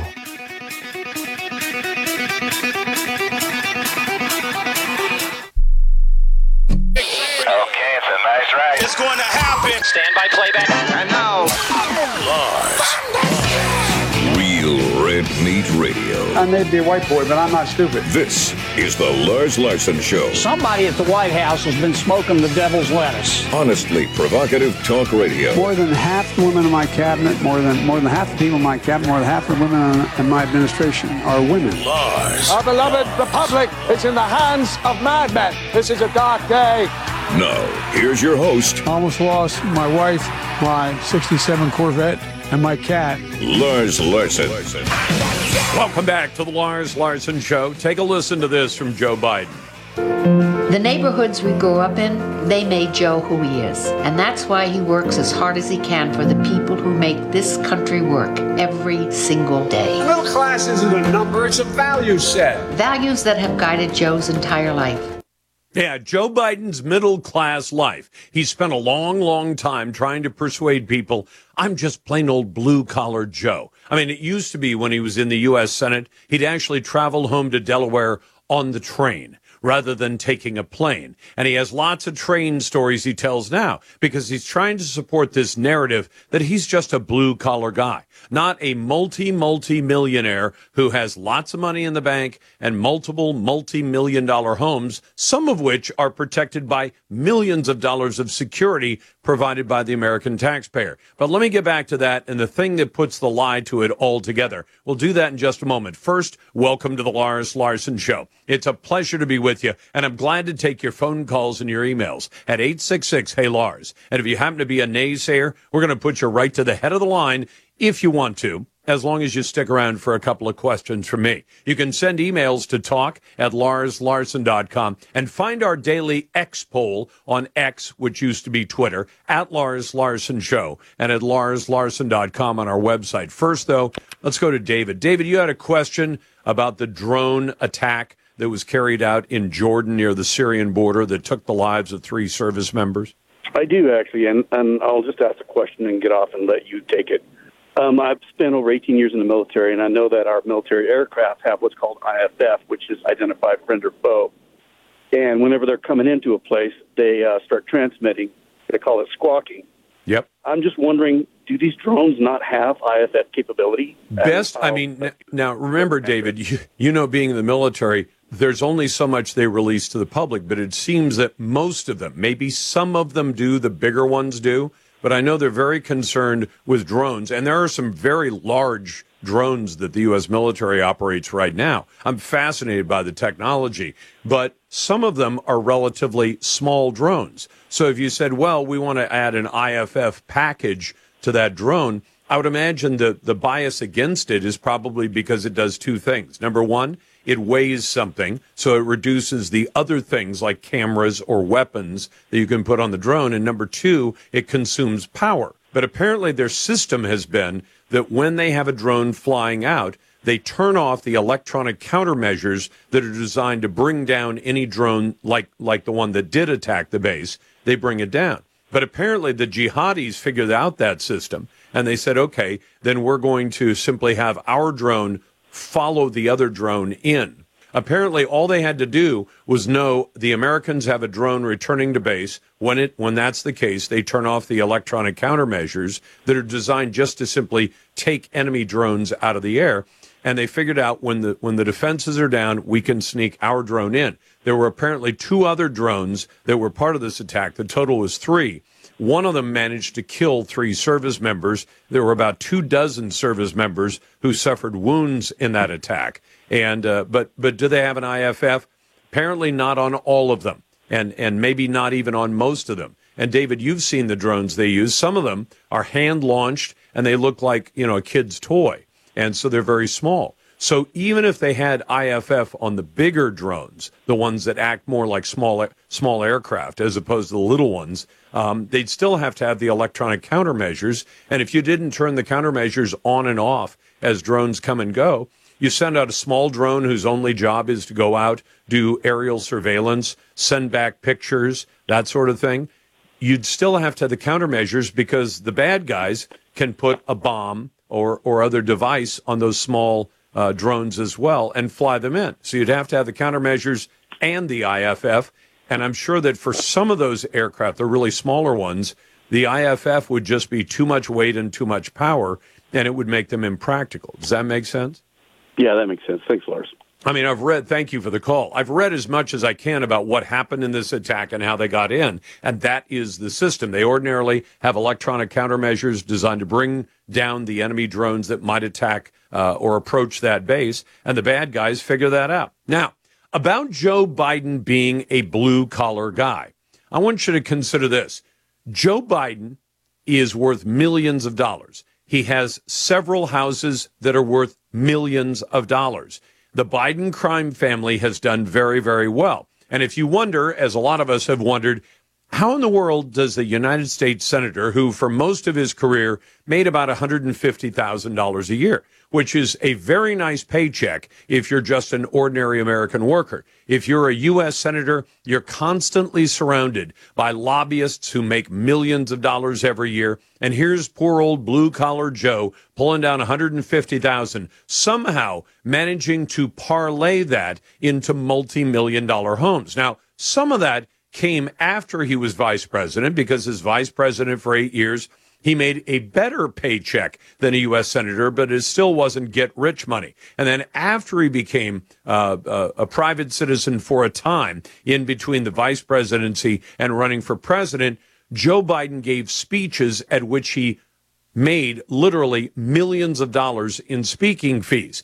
Now, you might wonder, why is a former vice president, former senator who's giving speeches, why is he making all that money? I think you should suspect the same thing is true of Joe Biden that was true of Hillary Clinton. There were an awful lot of people who paid Hillary Clinton huge amounts of money to come and speak before their groups, because once she was a private citizen and she was no longer Secretary of State, she could get away with making huge amounts of money. And all of those people, I think, who wrote the checks to her were they knew that what she was planning to do was run for president of the United States. So they figure, let's give her some money right now. We'll get in her good graces. And then once she becomes president, we will have a way to communicate to the future president of the United States. You might have noticed that an awful lot of her big speaking fees, the foundation donations and all that went down dramatically as soon as she lost to Donald Trump in 2016. But consider this when you think about Joe as just plain average Joe, because Joe Biden runs around, he shows up at events, and he tells groups of union workers, why, I used to be a truck driver, I used to be a coal miner. I mean, he'll claim that he has held just about every profession there is in the world. But when he goes to the latest campaign get-together, which is in Miami, it's in Florida, he's going to be there with some of the most elite people. And how do I know that? Because if you want to go to that event, I don't, but if you wanted to, and you wanted to be considered a friend of Joe Biden's campaign, you need to lay down $6,600. If you want to be designated as a champion of the Biden campaign, that takes $25,000. If you want to join the National Finance Committee for Joe Biden, you've got to come up with $50,000. To be a co-host of the event is $100,000, and to be co-chair is $250,000. And people who can part with that kind of money, they are not just plain average Joes. You got the Lars Larson Show.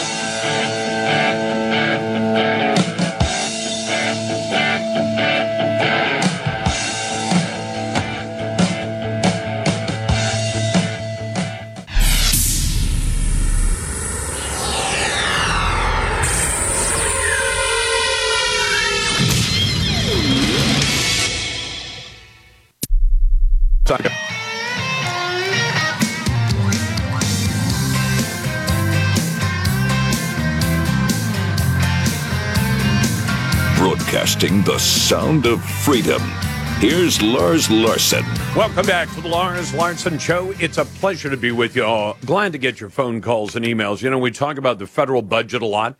And in fact, over the weekend, Grover, I'm talking to Grover Norquist, who president of Americans for Tax Reform. Grover, over the weekend, I got an email from a nice lady, and she said, I don't understand why you want me to vote for Donald Trump because of all the money that he added to the federal debt and federal spending. And I said, I'm not going to deny he played a role, but if you've read the Constitution, the president doesn't, no matter which party he's from, does not spend money. The Congress appropriates money. Now, the president has two choices: sign the bill and keep the government running, or refuse to sign the bill, which Trump did, and shut the government down, which he did for about 30 days. And I think all of us saw the ultimate outcome of that was going to be at some point, one side or the other was going to cave. The Democrats are not as good at caving as the Republicans are, and they got their budget anyway. But, you can blame him and say he put his signature on it. But the folks who actually spent the money and proposed that higher level of spending were both Republican members of Congress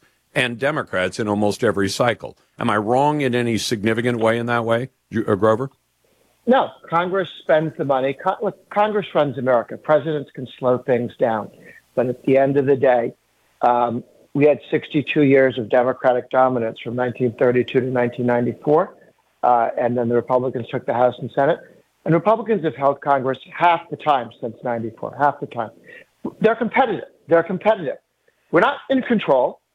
They built the modern edifice of government with the endless growth in mandatory entitlements when they had majorities of 60 and 70+% support, House and Senate, okay? And then we're trying to dismantle it with 2 or 3 vote margins in the House and Senate. It's tough out there, but the Republicans are at least competitive because now they sometimes control Congress. Half the time they control Congress.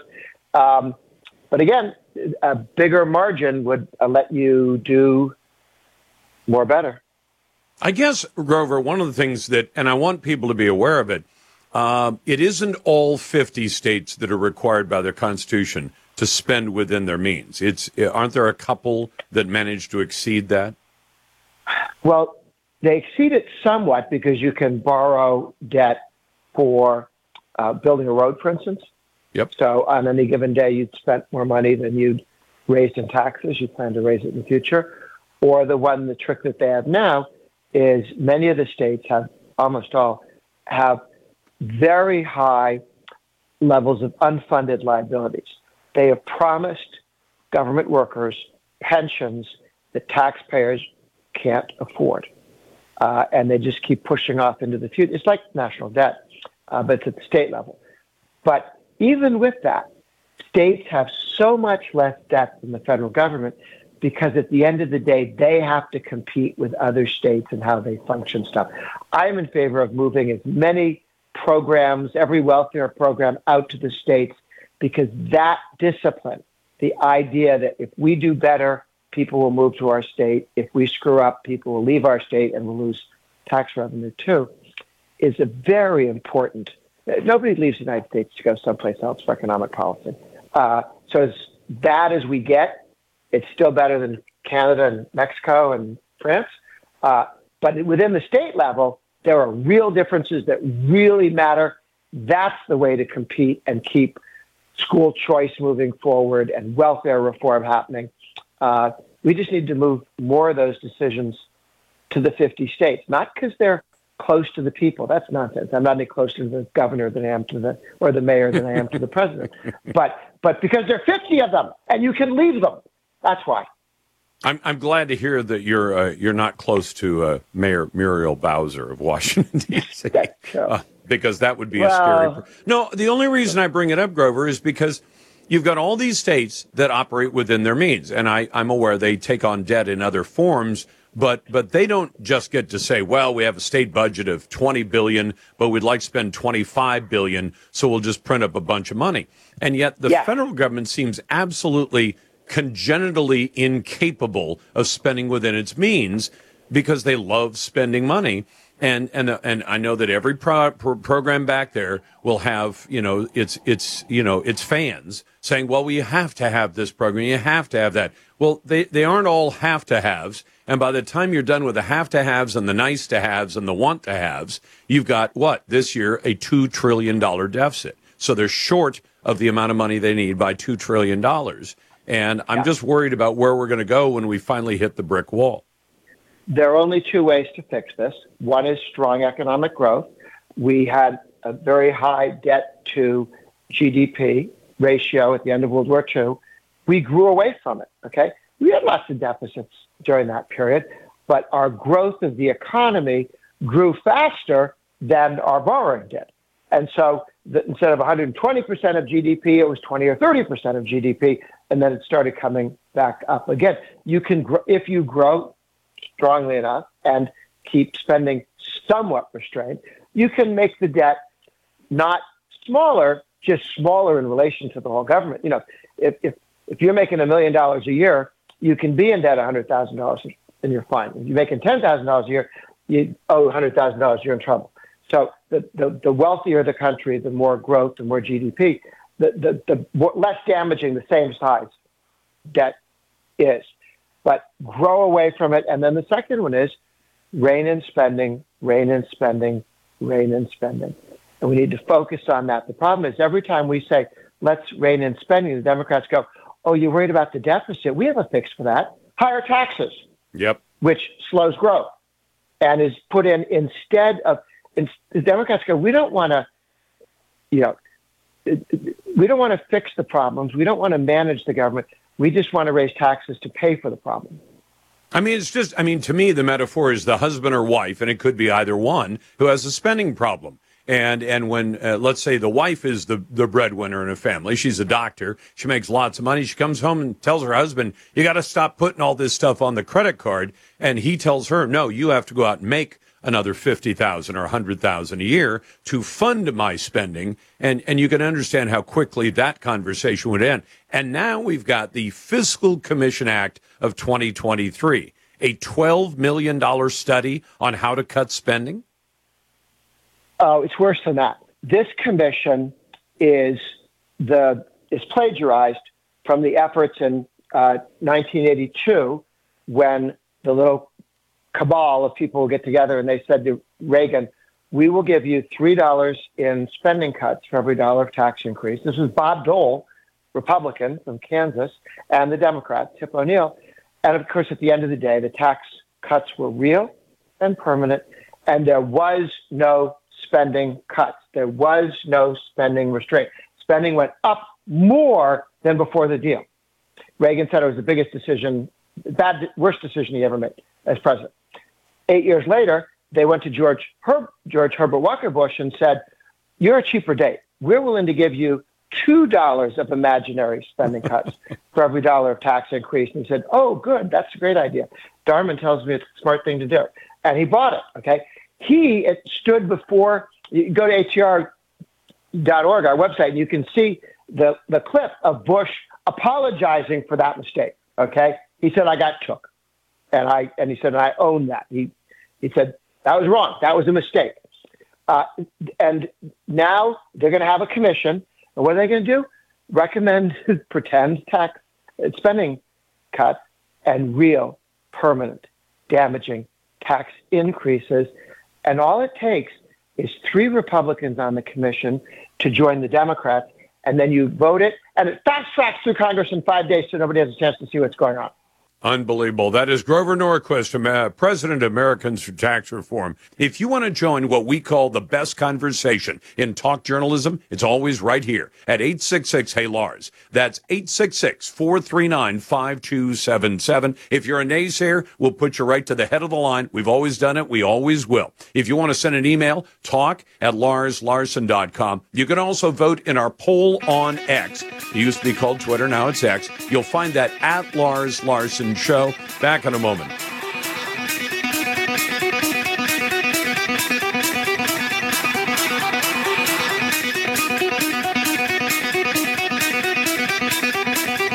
The Lars Larson Show.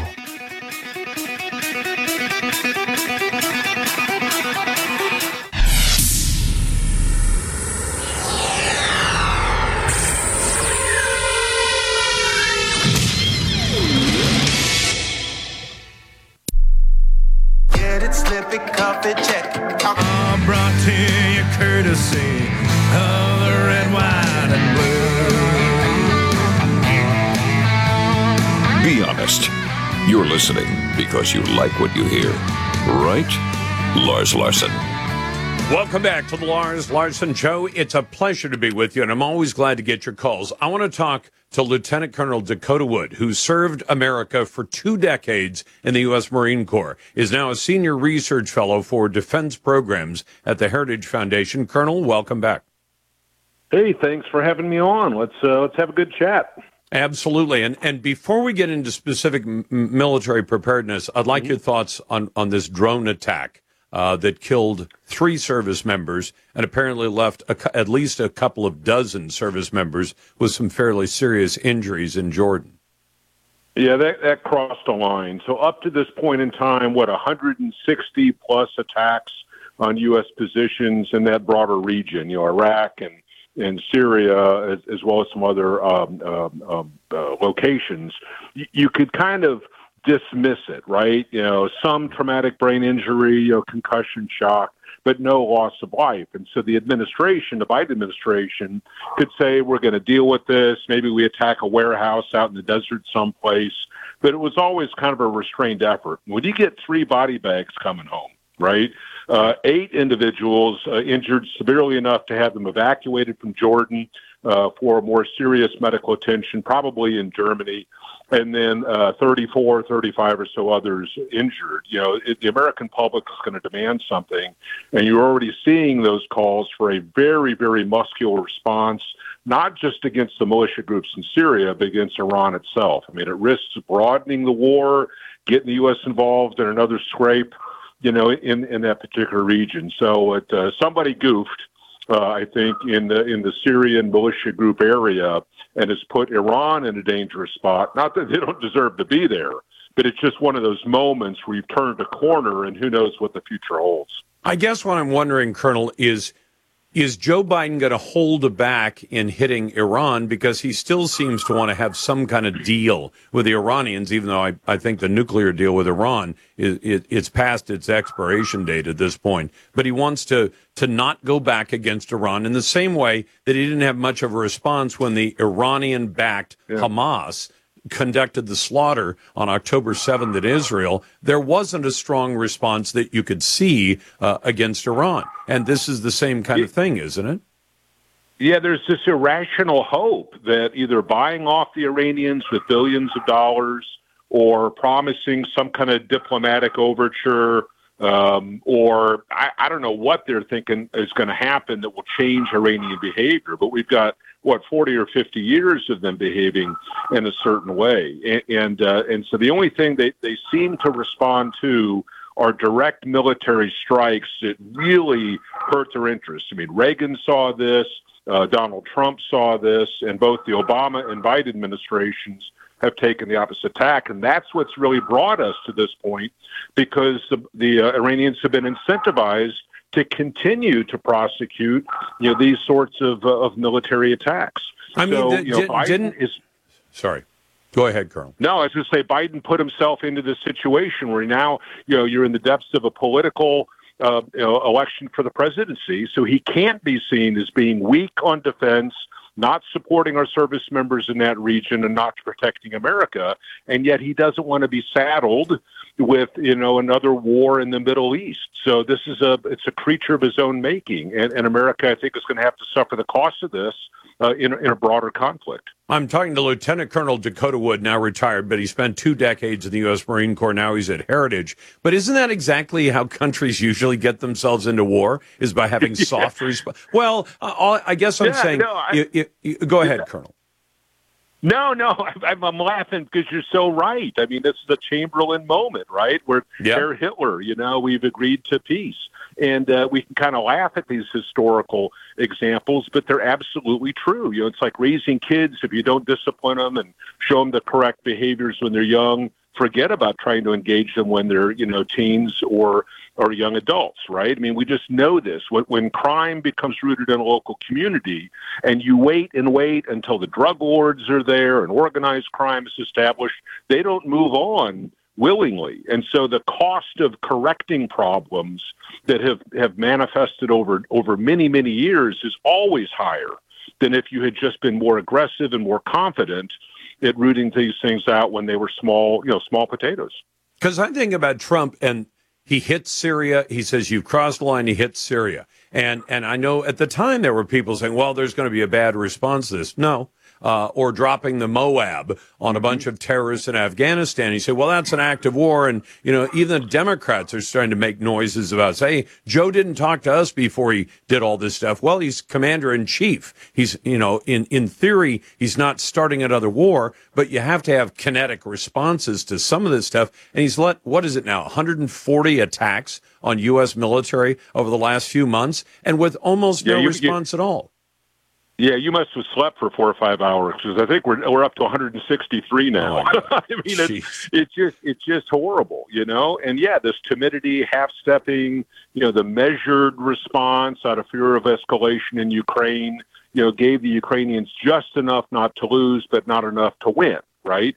And we're seeing the same approach with Iran's nuclear program. They've got enough uranium enriched to 60%. That in 3 or 4 weeks, the leap to 90% weapons grade is not a huge technological leap at all. They could have a half dozen nuclear weapons. And what do you think Israel's response is going to do to that? So this conflict avoidance and this timidity and risk aversion actually creates the problem that presumably you were wanting to avoid to begin with. And China's paying attention to all of this, aren't they? On the other side of the world, with Taiwan 100 miles off their coast, right? 360 ships in their Navy, and at best we can put 60 in the water, 1,500 miles from the nearest support base, from a U.S. perspective. So, yes, they're looking at the numbers. They're looking at the timeliness and effectiveness of U.S. responses. They're seeing what the U.S. has done with respect to Russia's invasion of Ukraine and now threatening the Baltic states and even Poland. So there are a lot of eyes watching the U.S. response. This is not a global policeman or trying to do things for overly idealistic reasons or spreading democracy. It's defending our economic interests and our security interests and shaping a world that favors the United States and not that of our competitors. And Colonel Wood, we also have a recruiting problem. We can't even keep our military ranks full, and they're becoming increasingly desperate to the point where they're saying, we know we told you to take the jab, you didn't take it, but could you come back and go back to work for us? I mean, and I'm hearing from service members everywhere who say, well, they're lowering this standard. We're now going to take people without a GED or a high school diploma. I mean, we're sounding almost as desperate as Putin. The Navy, it's not uncommon for the Navy to have ships that are undermanned by 15%.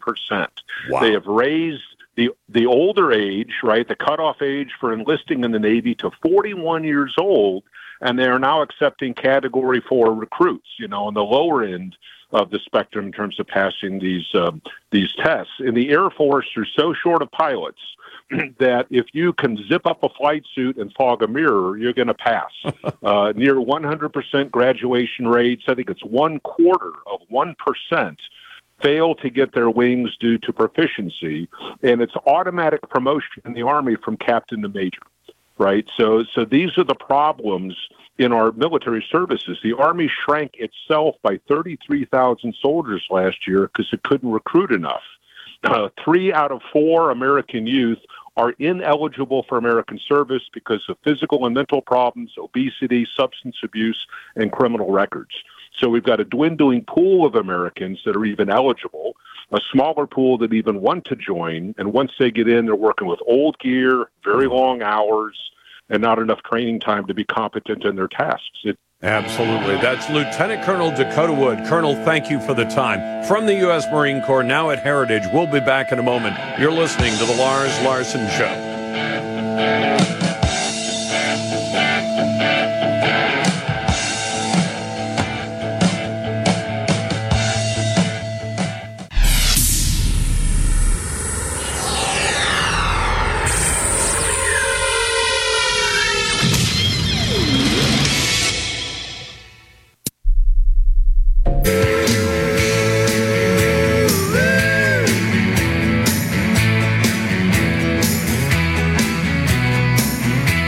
Just think of him as your concealed carry. This is the Lars Larson Show. We have no choice. Within moments of my inauguration, we will begin the largest domestic deportation operation in American history. No choice.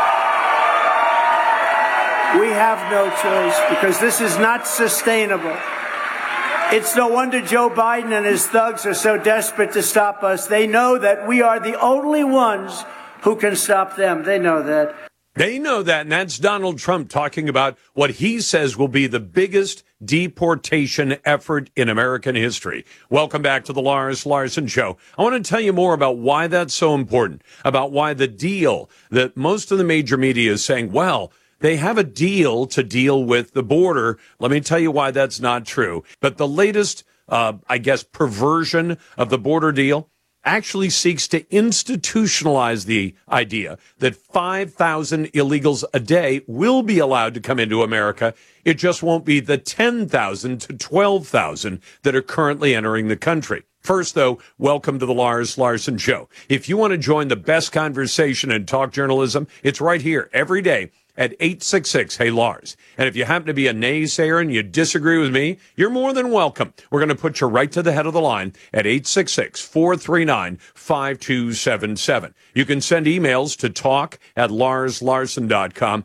and you can vote in our poll on X. The poll on X can be found at Lars Larson Show on X. The same question can be found at larslarson.com. So, you couldn't have a clearer choice as American voters. And I guess what I'd have to ask the Democrats who are listening, and I know I have a lot of naysayers and Democrats and liberals who listen to this show, I'd ask you this. Does it sound reasonable that America could continue to see 10 to 12,000 illegal aliens per day coming into America? Because that's the number we're at. The most recent numbers that were supposed to have been released in the middle of last week or earlier were actually released late on a Friday, last Friday. And I want to tell you, there's a thing that they do in almost every level of government. When they want a story to be seen by the smallest possible number of people, meaning voters, the way they get rid of it is what's called a Friday document dump. What they do is they wait till close of business in Washington, D.C. That's generally 5 o'clock on Friday night. And then they push the story out. And yeah, it'll be on the news Friday night, and most of America won't see it. It might even be on the news on Saturday and Sunday, and most of America won't see it. And by Monday, you'll have forgotten about it altogether. Well, what was that news? The news was that for the month of December, the numbers, which had been held back, I think deliberately, by the White House, showed that more than 300,000 illegal aliens crossed into America in the month of December. And that's very similar to the numbers from November. And I'd remind you again that back during the time of Barack Obama, he had a Homeland Security Secretary by the name of Jay Johnson. And Jay Johnson was asked, well, how big do the numbers have to be before you consider it a crisis? And he said, well, if 400 or 500 people are crossing the border every day, that may be something that, it's of great concern, but not a crisis.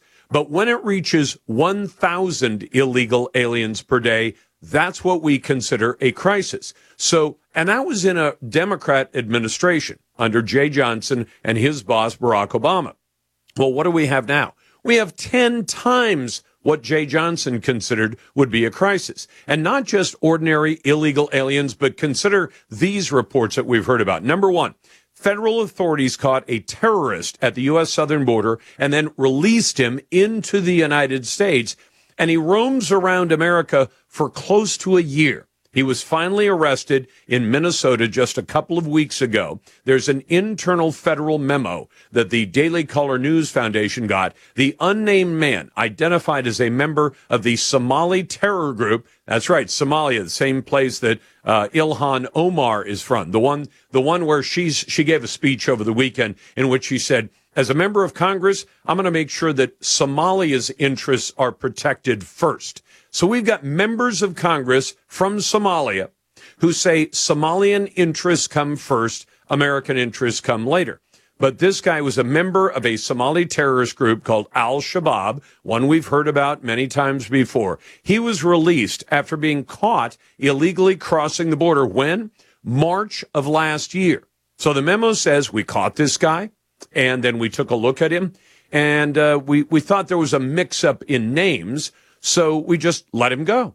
And then the federal authorities decided, no, hold on a second. That guy is a member of Al-Shabaab. He's part of a terrorist organization. We've got to go find him. They found him close to a year later and finally took him back into custody. This is who Joe Biden is letting into our country. Second, Joe's folks, Customs and Border Protection, who I think are good people, they've actually stood up and said, we agree with Texas, not with our boss. Now, that's really saying something, but consider that just last week, U.S. border agents caught 2 child sex offenders. They caught a convicted murderer, and they caught a convicted felon trying to cross the border illegally into the United States. And where do I get this information? How about this for a source? The chief of the U.S. Border Patrol, Jason Owens, put up on X, formerly known as Twitter, a picture of 2 men and said USBP agents in Del Rio, Texas, and the Rio Grande Valley nabbed 2 child sex offenders with prior felony convictions. This is who's coming into the country. So we've got an urgent need to try to do something about this problem. But the latest headline, and I'll warn you right here, this is what the headline is saying.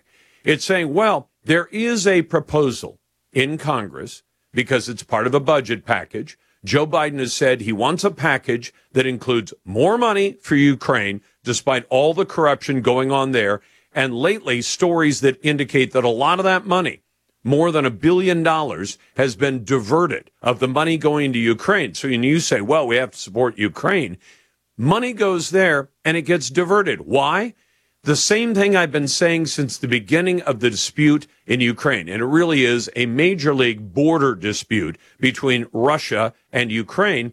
I said, if we're going to send tens of billions of dollars into a country that is notorious for its level of corruption, how much of that diversion are we going to be willing to tolerate? And the answer is, I hope, not a lot. So what's happened?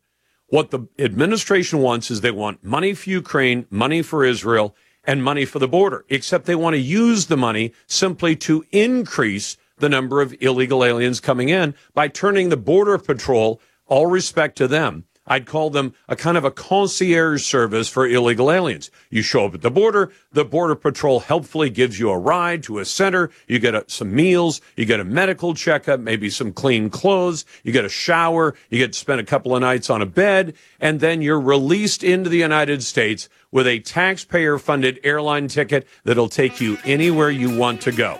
The Border Patrol is being turned into a concierge service, and no, Republicans are not going to vote to systematize and institutionalize that. You got the Larson Show.